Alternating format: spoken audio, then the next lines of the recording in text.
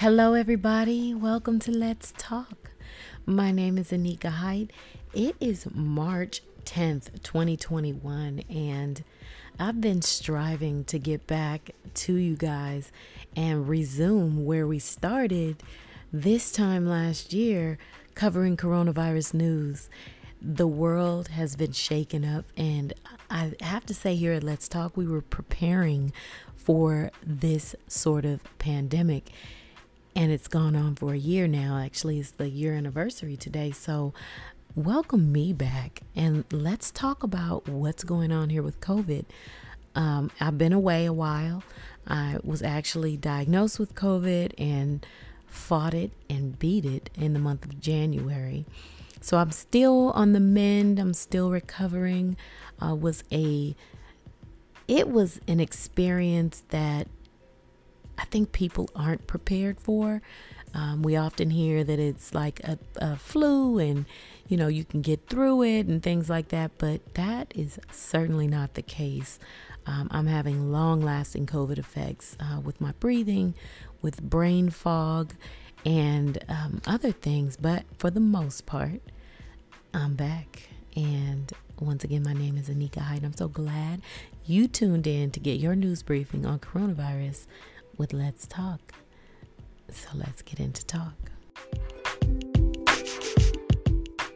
Today, the U.S. has seen close to 30 million confirmed coronavirus cases and more than 500,000 deaths. Now, this is according to the Johns Hopkins University data, which some say can be a little bit less than actual numbers. Global totals, though, have been more than 117 million and 2.5 million deaths.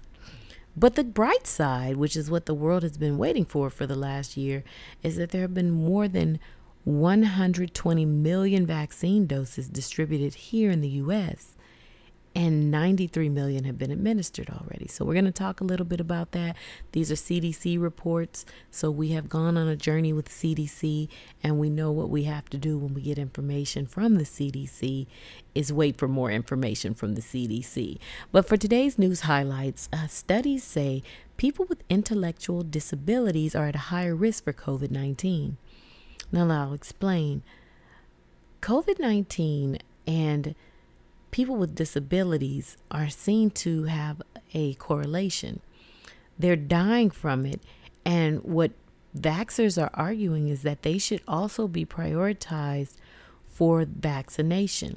Now, this report is based on large national samples, calling intellectual disabilities the strongest independent risk factor for getting the disease caused by coronavirus.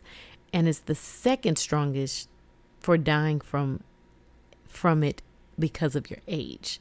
So just as if that sounded confusing, older people are said to have died from COVID vaccines and complications of age. The next set of people in line are people with disabilities. And while underlying medical conditions such as heart disease, obesity, and chronic kidney disease are regarded as making people more vulnerable to COVID, Down syndrome is the only intellectual disability included on the CDC list of higher risk conditions. Now, in the news, I know you've all been hearing about variants. We talked about this last year on the show, I want to say around May.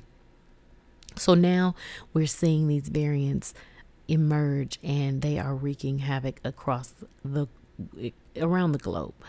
Brazilian's COVID-19 variant made it to the U.S., and it's now in 5 states. And the CDC warns that it's more infectious and has the potential to reinfect people who have previously beat COVID, like myself. So now a COVID-19 variant out of Brazil, which I've told you before, made its way to 5 U.S. states. And these are, this was reported by the Minnesota Department of Health. The strain has an increased contagion. It's much more contagious than the strain we have recently seen, and it's called the P1 variant. It's particularly notable because of its ability to evade both vaccine-induced and natural immunity. So if you've been vaccinated and you come across P1, you're liable to catch COVID again. It is important to remember that when it comes to variants and vaccines, while they may not be able to stop symptomatic infection, What's important is the fact that there's possible serious diseases that come from it, hospitalization, and death. Doctors are concerned that this P1 is more contagious than the prevailing strain and has the ability to reinfect. So that's where the cause for alarm is coming from. And this variant made it to the States by a Minnesotan who recently traveled to Brazil. And when he got back, he was hospitalized for 9 days, and other people in the household developed symptoms and were diagnosed with P1. But since then, contact tracing efforts haven't revealed any infections among people who flew with the person or healthcare professionals who had attended to this particular healthcare provider. States where the variant has now appeared is growing. It's growing, and then there's Florida, Minnesota, Alaska, Maryland, and Oklahoma where it's been seen.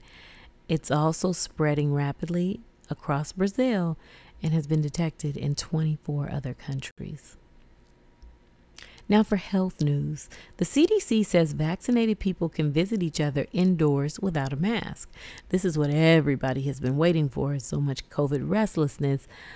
The agency asks that people wait 2 weeks after being fully vaccinated before meeting up, and they can do this without a mask, but there are caveats.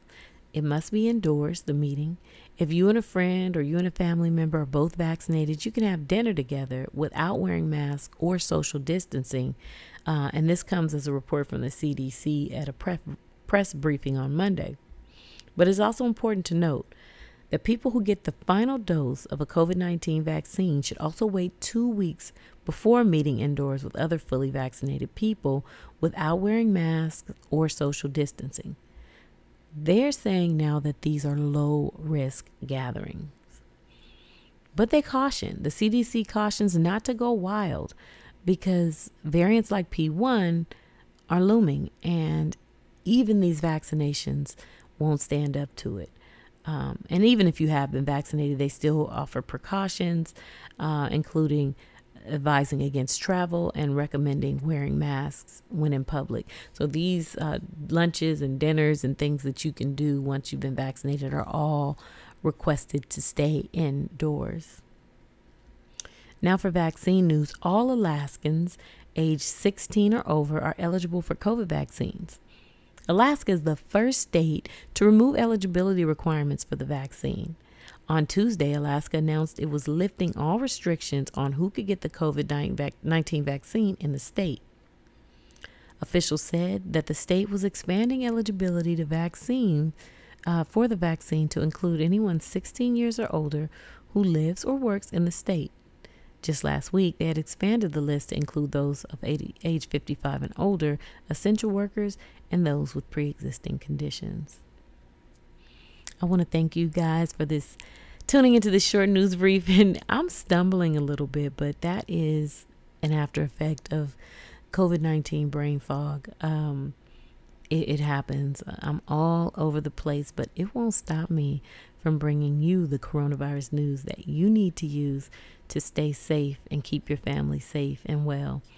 Make sure you're doing everything you can do to stay out of the way, to stay safe, and to stay mindful that we are still in the throes of a major pandemic.